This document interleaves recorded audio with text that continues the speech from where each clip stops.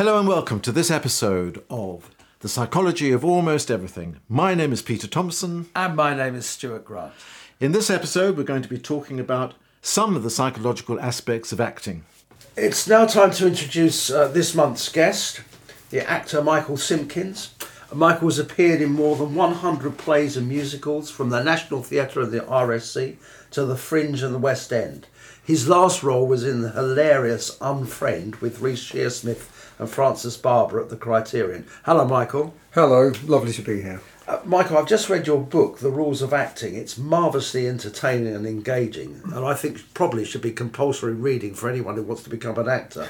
I'd also recommend it to anyone who's interested in theatre. It really is a great read. Yeah, thanks. It was just my attempt to try and distill the mechanics of the glittering cesspit that is the acting profession, really. As you know, Michael, this podcast likes to get to the psychological side of things. So we're going to ask you a few questions about being an actor, and where we can, we might make some parallels with our own profession as clinical psychologists and psychotherapists. But let's kick off by asking you, when you've been given a part, when you've been cast, as it were, how do you go about preparing for that role? Well, the fact is that there are as many ways of preparing for a role as there are actors. And every actor that comes into the rehearsal room has a very different approach. Some will have researched extensively and immersed themselves in the world of the play for which you're asking them to do. Some people will have done no work at all and prefer to just let something percolate up through the rehearsal period, which is often a process which actors are unaware of ourselves as to how it happens. It's a very intangible, mercurial process, that way of finding, of being offered a part and then standing it up on its feet. And a lot of actors are very reluctant to talk about it, almost as if we talk about it or if we let it into the light, it will evaporate and we won't be able to do it anymore. So, I mean, I would imagine a bit like your job, you know, when somebody comes in through the door, you have to immediately make the decision as to how best to try and unlock what they've come in to talk about. And I'm sure that, you know, some people need a lot of cajoling, some people need a firm hand, some people need silence. It's a bit like that in the acting game. You receive a part and as I say, some actors will take a very, very meticulous, detailed approach to working out what they want to do. Some people even come into the rehearsal room on day one with the performance virtually intact. I mean, you know, they've sort of done it before they've even turned up. Whereas other actors are still struggling to learn the lines 4 nights before the opening night. And the director's job, which is what makes it so fiendishly tricky, is to try and combine these very disparate approaches from a group of, 10, 15, 20 actors into something whereby when the curtain rises on the first night, everybody's moving at the same speed and hopefully in the same direction. Let's take the most recent role you were in, Michael, with The Unfriend. I mean, how did you get into that role?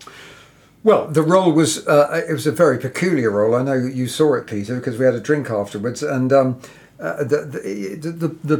play was a dark farce by Stephen Moffat, who wrote the Sherlock Holmes and Doctor Who.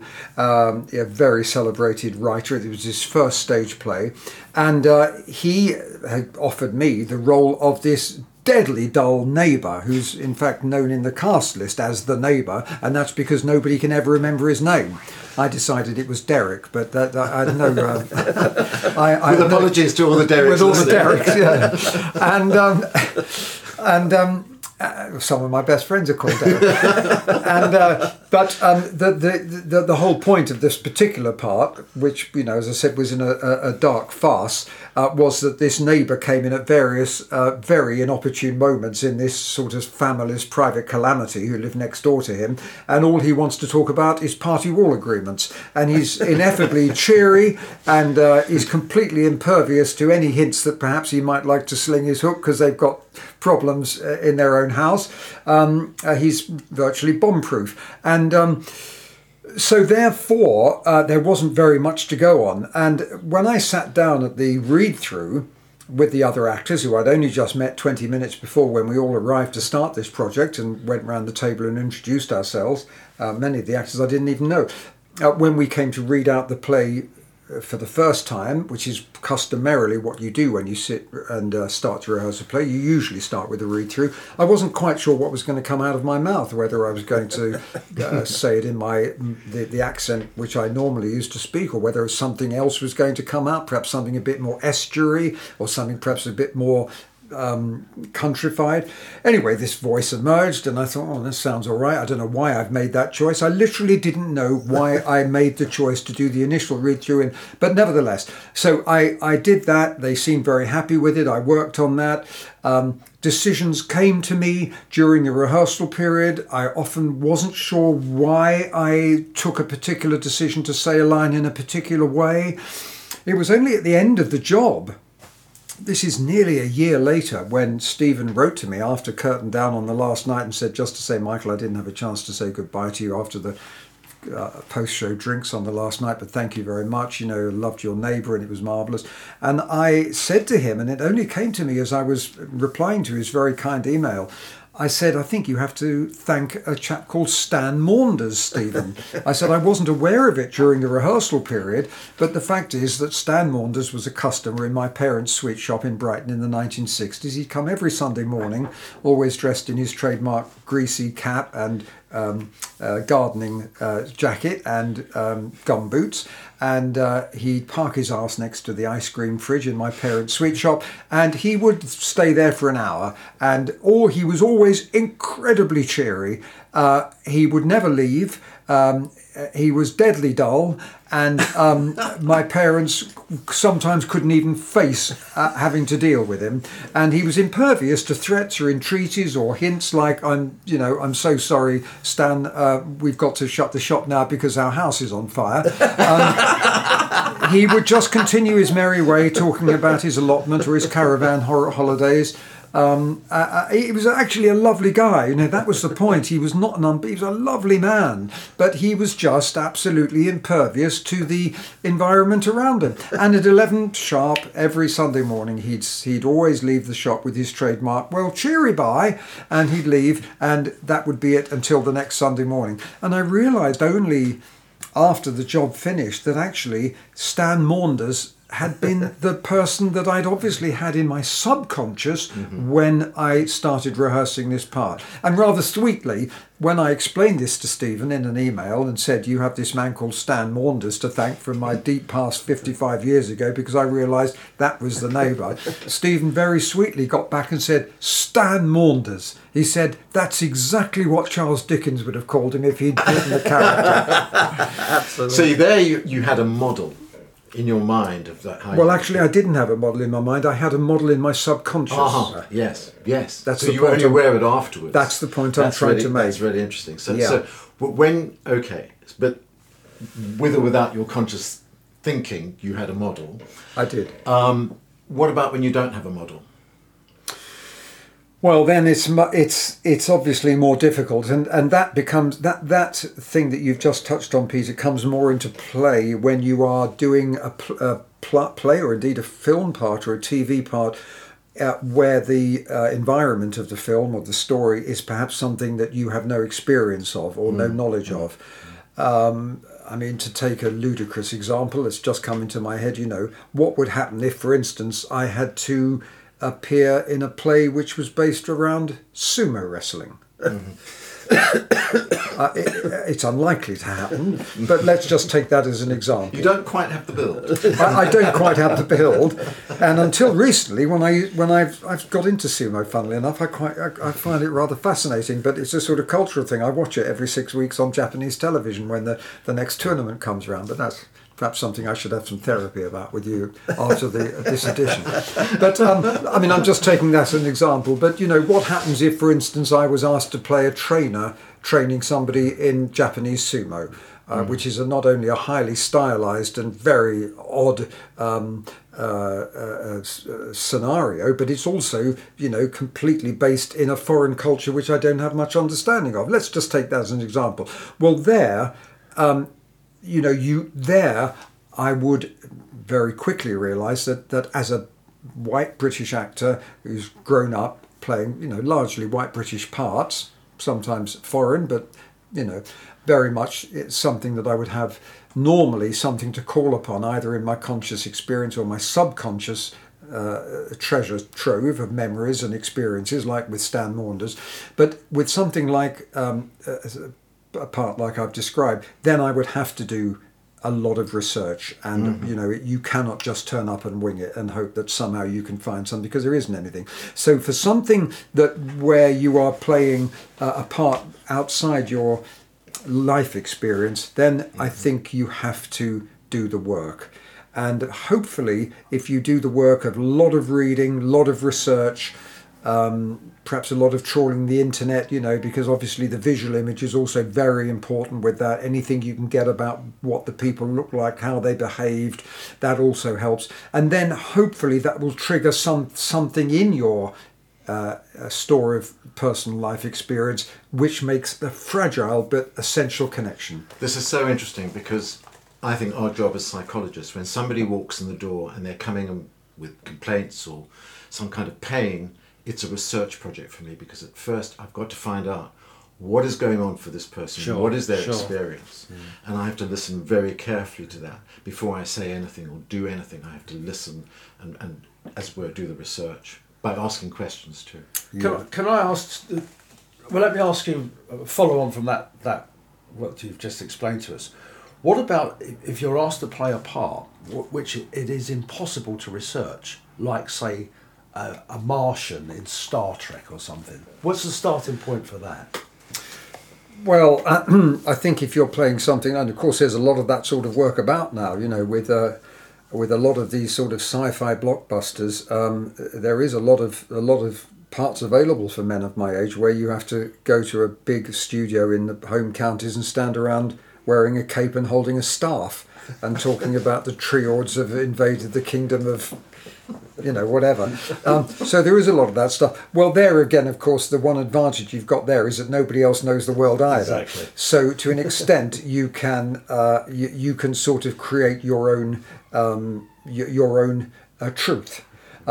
That is possible. I've got a bit of an example of that. It's not perhaps quite what you're talking about, but it sort of illustrates something. I was in Mike Leigh's film Topsy Turvy years ago, wonderful. Which is based on, well, not based on, it's a very faithful replica of what it was like to be in the D'Oyly Carte Opera Company in the heyday of Gilbert and Sullivan, at their height in the 1880s.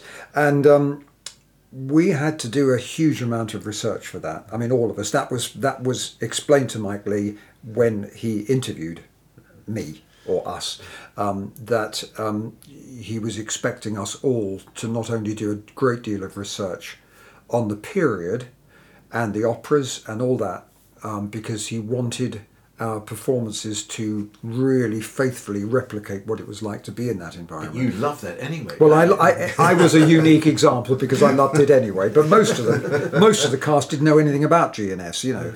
It just so happened that it's something that I grew up with. So I was really happy to do all that, and I had to do a lot less research than some of the lead actors who didn't really know much about it. But interestingly, it just so happened that the individual I was playing, who was a member of the opera company, which Gilbert and Sullivan employed, a chap called Frederick Beauville. It so happened that uniquely among the members of the opera company of that period, all of whose lives have been documented and written about, albeit by geeks and experts and people who are really into Gilbert and Sullivan, this guy Beauville, there's nothing known about him. And it gave me a real problem, because all the other actors around me, they had a wealth of material to call upon, who these individuals were, where they lived, who they were married to, how they died, letters from them in many cases, a lot of photographs. But Frederick Beauville, there was nothing about. There was no archive material. So Mike Leigh said to me in the end, you're going to have to create your own history. He said, because there isn't one, and you've got to have one, because you've got to be able to rely on it if we have these big improvisations, which Mike Leigh was, bases his work on. He does improvisations and then he films the distillation of the improvisations. That's how he works. It's a very time and money intensive occupation. So I had to create my own world for Frederick Boville. So I decided that he lived in Dorking. And I don't know why, but I went down to Dorking and I spent a Sunday in Dorking, and I went to a church service in Dorking, and I wandered up and down the high street, and I looked round the back streets, and I did the idea of, I worked out what the demographic was in Dorking, and therefore so I created my own world. So I knew that it was possible to travel up to London by train, and that's how much it would cost. So you had to have a certain amount. Anyway, all this stuff. And of course, it stood me in very good stead in that I was then able to create my own world of this man. It may have been imaginary in an otherwise largely real world. But by the end of it, I had a character that when I was required to do these very involved improvisations that Mike Leigh relied upon, I had my own character to call on. Interestingly, and I'm going to let you interrupt in a moment, I must just add a coda. Right at the end of the film, on the last day, we're just waiting to film, and the actor next to me, Vince Franklin, who's on telly all the time, wonderful comedic actor, who was playing a much better known individual in the D'Oyly Carte Opera Company, the great Rutland Barrington, who I knew everything about. We're standing waiting to shoot. This is right at the end of a 6-month gig. And Vince turns to me and he says, yeah, it's funny, Simo. He said, Boville. He said, interesting name. He said, it's interesting because Rutland Barrington's bank manager was called Boville. I said, well, thanks for telling me on the last day. So I hurry off and I do a bit of research on, and I ask him a bit more about it. It turns out that that Rutland Barrington's bank manager was a Mr. Twining of Twining's Tea. They used to also run banks. Hang on in there, it gets easier in a minute. And there was a Twining's bank right next to the Strand Theatre, to the Savoy Theatre, where the operas were on. And I got in touch with Twining's to still do the tea, and I got a letter back from the descendant of the great Twining, who still runs Twining's Tea. He sent me a lovely letter. I'd enclosed a photograph of Frederick Boville, the only photograph there is of him, and he sent me back a photograph of his ancestor from that period, and they were the spitting image. And suddenly I realised that that's probably what happened, is that he got into the D'Oyly Carte Opera Company by way of the fact that one of the stars of the company used his bank, and it was probably his brother or his cousin. See, what I'm struck by is that you start at the beginning of your story, you had to use your imagination, and I'm interested in the parallels between psychologists and actors, and if you like, the differences as well as the similarities. And here's the similarity. We have to use our imagination because we have to imagine what it's like to be in a patient's shoes. And part of the training with good training institutions, you have to be a patient yourself really before you qualify. So I'm really interested in that. Here you had to be very imaginative and make up this whole Dorking story. So it's great. The whole, empathy is a very big deal for clinical psychologists and all psychotherapists. And there's an interesting thing happened recently which has got a lot to do with empathy, in that I heard Brian Cox being interviewed on the radio, and someone put it to him that there's an idea going round that only actors who've been through a particular experience should be allowed, really, in a way, to play that experience. Now, Brian Cox's reaction, you can imagine, was on Radio 4, he said bollocks. And in a way, if that was true, that you could only play what you had been through, or you could only work with clients that you had very similar experiences to, well, empathy would go out the window, wouldn't it? There would be no imagination. No. What's your take on that? Well, it's a very hot topic at the moment. Is it really? Oh, incredibly hot topic in the acting game because, in line with, the general trend really in these things, the idea now is that, should you play gay characters if you are not yourself gay when there are so many wonderful gay and bisexual actors about? Sure. Should you play a transgender part if you are not transgender yourself? Should you play somebody who's disabled if you're not disabled yourself. Right. I hope I'm not speaking out of turn, but even 5 or 10 years ago, this was not a conversation that people were having. Our point is to act, surely. Yeah. To be what you're not. Yeah, that's right. But of course, I suppose if you are a disabled actor, Yeah. and you see an able-bodied actor playing a disabled actor, when there are so few parts for you anyway, you might quite rightly say, "Can you give us a break?" Sure. Yeah, Why not go off? That's the argument. Isn't That's it? the argument, Yeah. and it's a good argument. So I think there's been a very necessary transition in that idea of that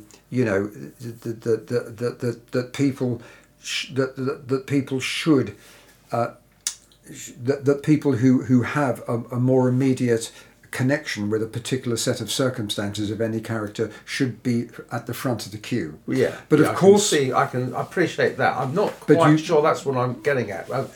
And I've got absolute sympathy for that point of view. But I'll take you back again. I mean, in acting anyway, I mean, there will be things that you play that nobody's ever played. We're back to kind of The Martians or whatever, that kind of thing. And again,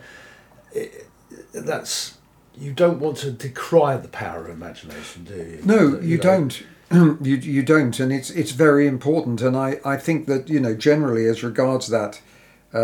As regards this general shift, this general trend at the moment towards unless you have immediate experience of the part, you shouldn't really be unless you're Welsh, you shouldn't be playing a Welshman.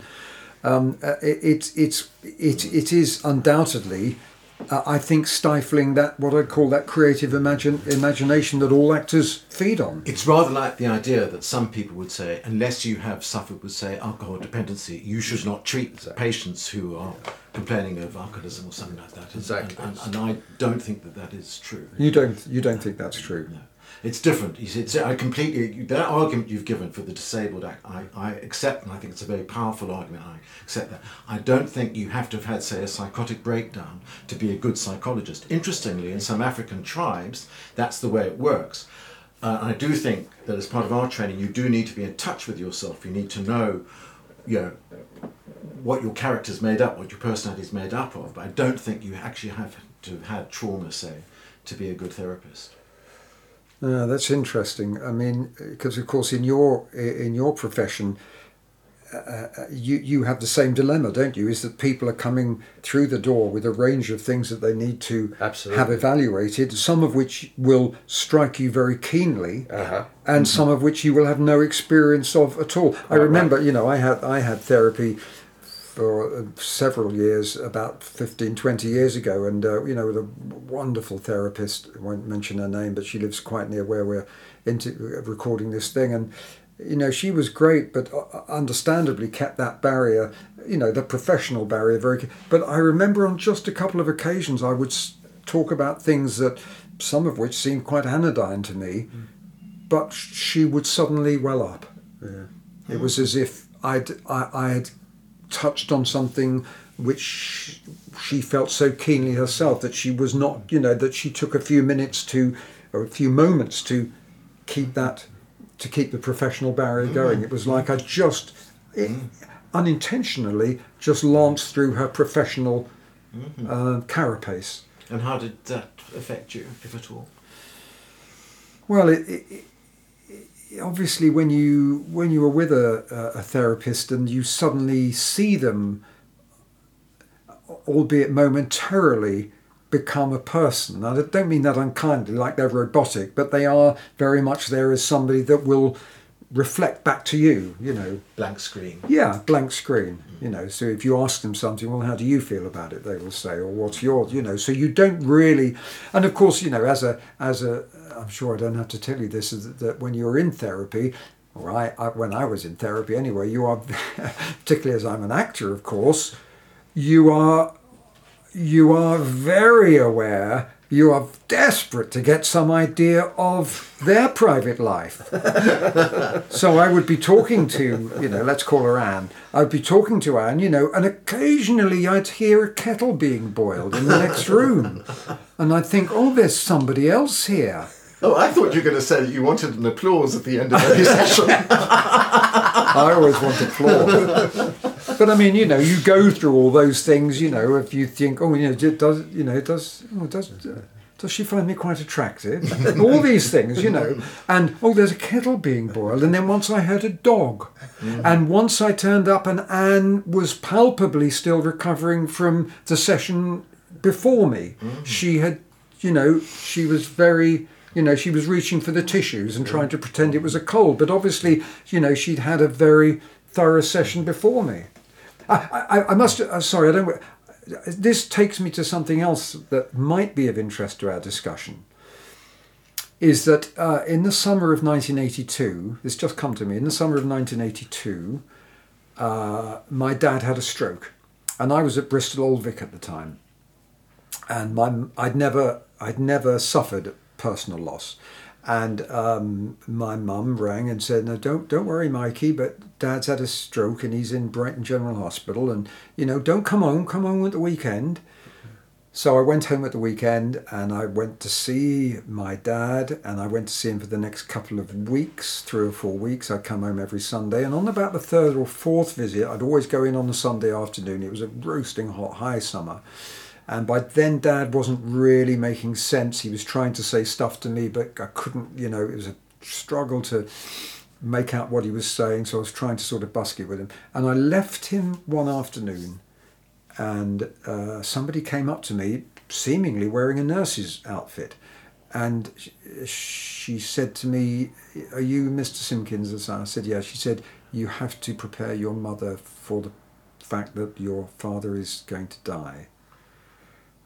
And I was so horrified by what she said that I thought for a moment, this is the sort of madness you have when you're in shock, is that perhaps she was a cleaner who needed reporting, that was a sort of cleaner who was trying to meddle with people in the ward. You know, like sometimes you get people who come up and say, oh yeah, and you think, and of course then I drove down to Brighton seafront, and I realised that she wasn't a cleaner. She was the nurse, staff nurse. You know, she was trying to say to me, your dad isn't going to make it, and you have to start preparing for this.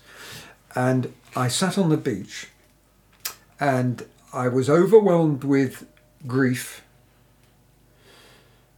and I was crying my eyes out on the beach by myself. This was before I went home to report this to Mum.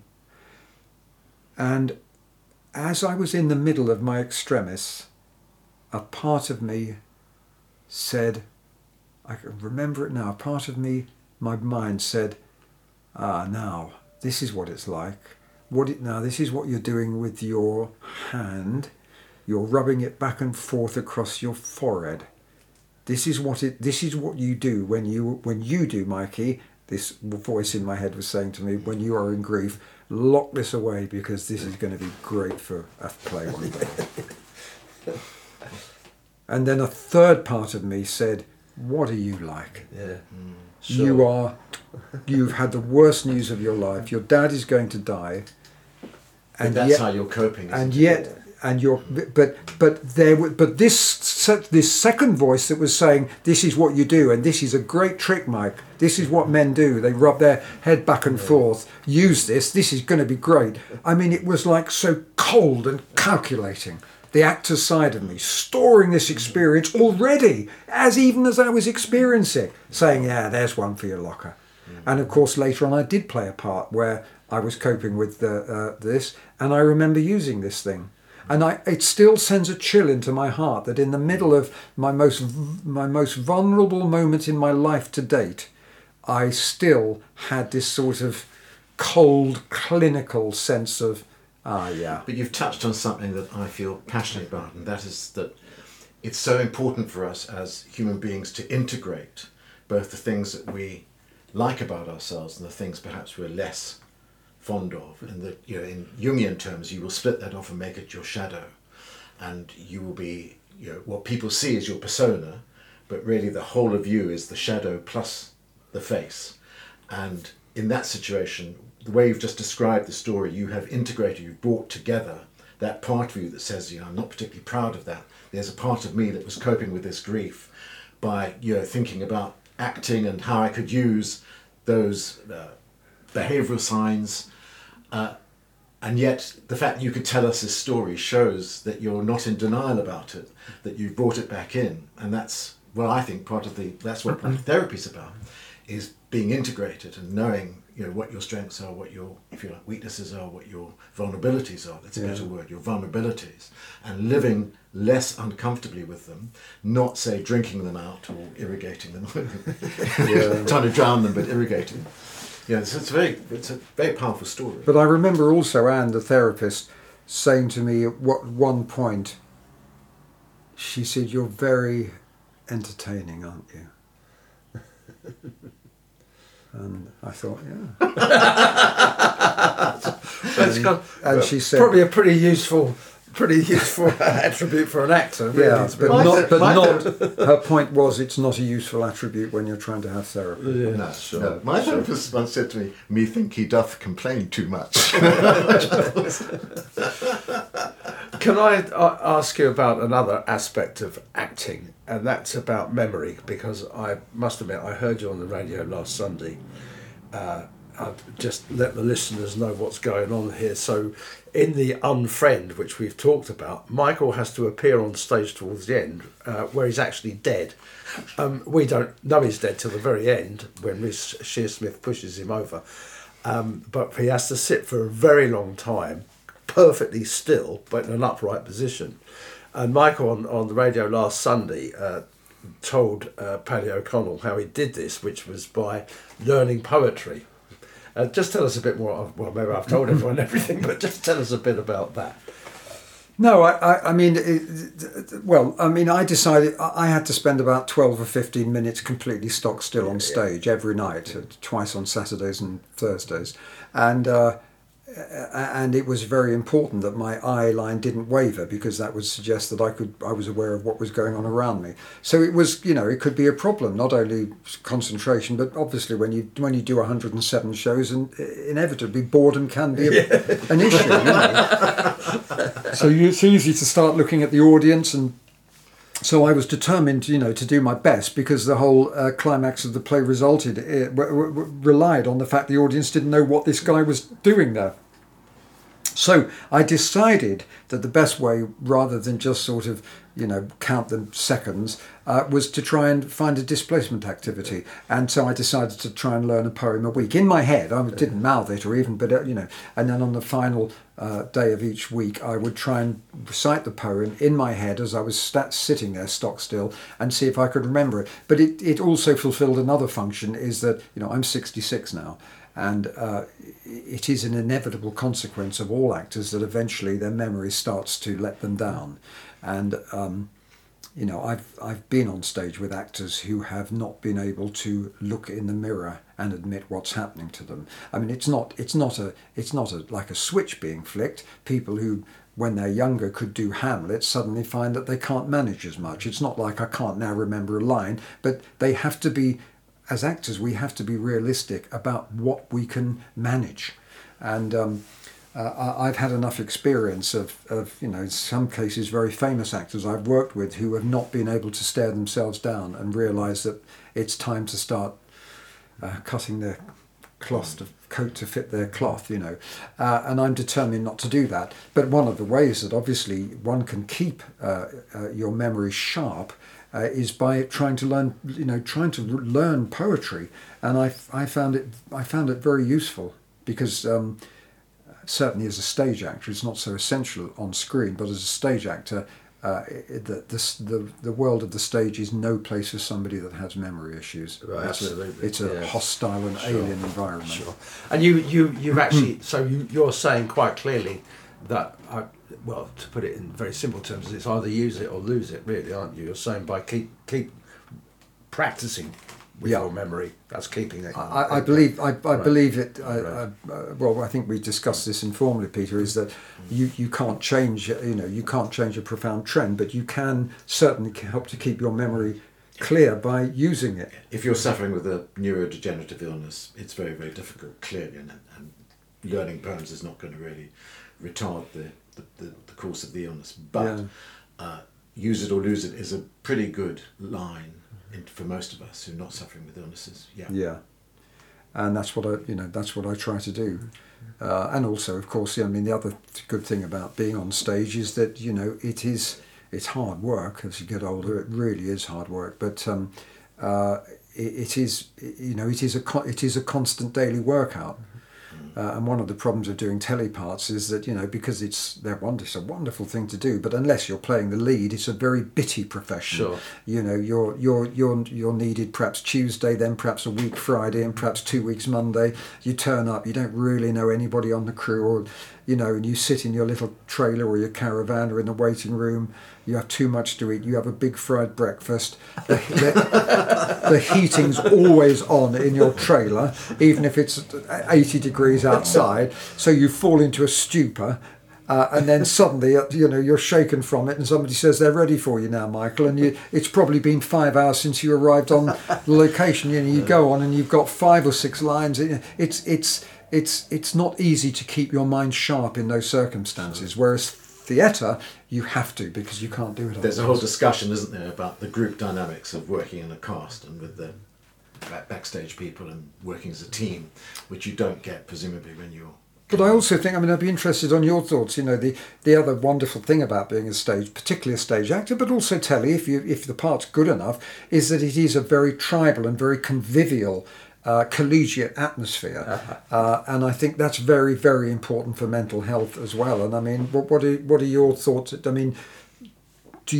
Obviously, isolation and solitude must be a big factor in people's mental. A lot of therapists work in very isolated ways, and we know that if they do, like they're seeing client after client after client, as it were, maybe having only limited supervision. If there's not something built in where they are having informal contact with people in the same game, they can burn out much more quickly. Is that the case? Yeah, and it's quite when you're with other actors, I'm sure you talk about acting a lot and what's going on, but you have gossip, don't you, and like anecdotes, and people talk about their different hobbies and their families and so on. But a therapist can get very isolated from that. Especially if they're like in private practice or single-handed practice, unless they find an outlet for that, they can burn out very quickly. Yeah. Well, certainly on stage, the actors you're with. I'm not suggesting it's like trying to scale Everest, but you are completely dependent. You are dependent on each other, both on stage and off. Sure. And a company can become intensely tribal. The cast of The Unfriend that I've been with for 6 months now. By the end, the bond is absolute, and even one's partners or loved ones who come into the theatre, perhaps between shows to have a cup of tea or, they can often feel very.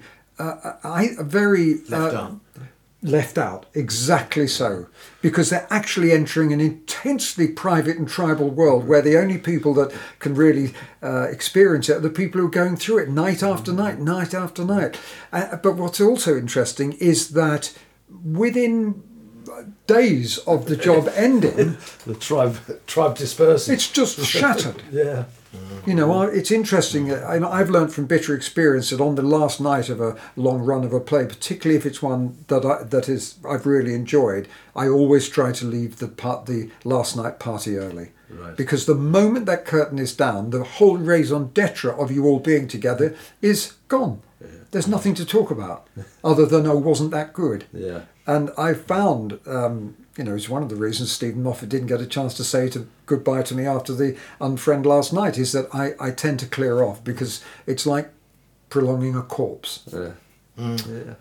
Mindful of time, just one quick question again, Michael. We were talking earlier about how you get into roles and how you keep the boundary between your personal life and then that actor. And we were talking about some film actors we know will stay using that accent throughout the time of the shooting of the film. Do you have any thoughts about that? Are you the kind of person who makes that break, and there's Michael and then there's Michael in a particular part? Well, obviously I try to, because one's personal sanity relies on not becoming so involved that the two worlds merge. But I'm not always successful in it as my long-suffering wife will tell you. You know, there are instances where parts of I mean, you know, I don't want to overstate it, because I've never played a part that has completely overwhelmed me in the way that with some people it has to. Otherwise they can't do it. I mean, I don't know about this, but I'm thinking of, you know, some of the great modern parts. I'm thinking perhaps of somebody like Mark Rylance in Jerusalem. You know, which was, you know, this extraordinary tour de force. Yeah. It's interesting actually, because, you know, it's usual with actors that if you go and see a friend in a show, you will perhaps pop round and see them afterwards, albeit briefly. And we all know what the game is, that they've got limited time and they might have another performance. But I remember when I don't know Mark that well, but I was at drama school with him, and he got me the ticket, which was lovely. But when I went to see Jerusalem, which is this sort of 3-hour tour de force by Mark, extraordinary performance, and I said to him afterwards, I just dropped a line saying, you know, can I just pop round and see you? And Mark, quite rightly, just texted back, no, Mike, I don't see anybody after the show. And I thought, yeah, quite right too, because I think I think when you're playing a part like that, at least you need some time to decompress, really. Sure. And certainly in parts I've played, I have sometimes, you know, if I'm playing an angry man, I can become a bit more angry at home, or and Julia's noticed this, my wife, and you know, to an extent it happens with her as well. So there is a certain amount of bleed through, but you have to try and keep a check on that, because so important for therapists too. The last thing we want to do is keep the boundary. And that can't be easy, I would imagine, with your profession either, can it? It's something you can learn. And it's something that can evolve over time, but you've got to be conscious of it. You've got to make it happen. And I think having other interests is really important. Yeah.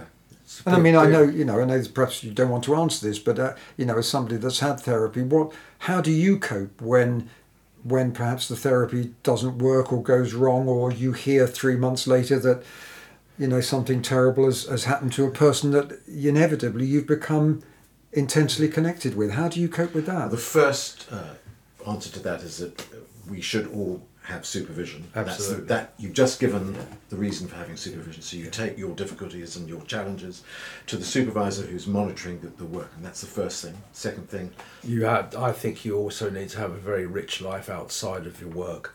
And I put that in simple terms, that it's good to work hard at something other than your work. Yeah. You know what I'm saying? Yeah. So you've got to be absorbed in something else. I don't mean just distracting or no, but. You know. We go to the theatre a lot. Yes. I'm in the theatre a lot. Thank goodness. Now that we do have to finish soon, so it's been absolutely fascinating, and thank you so much. It's been, we could talk all day. I've enjoyed it. Good. One last question then. What's been your favourite role? Well, look, I grew up in a what I call a showbiz family. Not a showbiz family, but my dad played the tenor sax. He was a bit of a dasher, my dad, a bit like Ronald Colman, you know. He had a bit of a way with the ladies, and I grew up, all my childhood was spent in pubs and bars watching him play the tenor sax, and I grew up in jazz and the Great American Songbook, and my brother is one of Britain's finest jazz alto sax players, and my other brother is a very decent semi-pro player. So I was steeped in what I'd call the Great American Songbook. That's right. Really what and also in British TV and all that. So look, you get asked to do the musical Chicago. Uh-huh. So you're in the West End. You're dressed in a tux. You've got 2 spotlights following you everywhere you go on stage, and you're sitting down singing a song. You've got a live band behind you swinging like a barn door, and you've got Lee Zimmerman in fishnets on one knee, and you've got Denise Van Outen in fishnets on the other knee. And as I say to people, it's a dirty job, but somebody's... Michael, thanks so much. Thank you so much for coming. Thank you. Well, I don't know about you, Peter, but I really enjoyed that. Stuart, it was a great afternoon. And thanks again to Michael for joining us. I thought he was entertaining, engaging, and it was great. And I want to thank the listeners too for joining us. I hope you've enjoyed it as much as we have. Yes, thanks. And please look out for further episodes of The Psychology of Almost Everything. And we'll be back on the airwaves again soon. But for now, goodbye and take care. Thank you very much.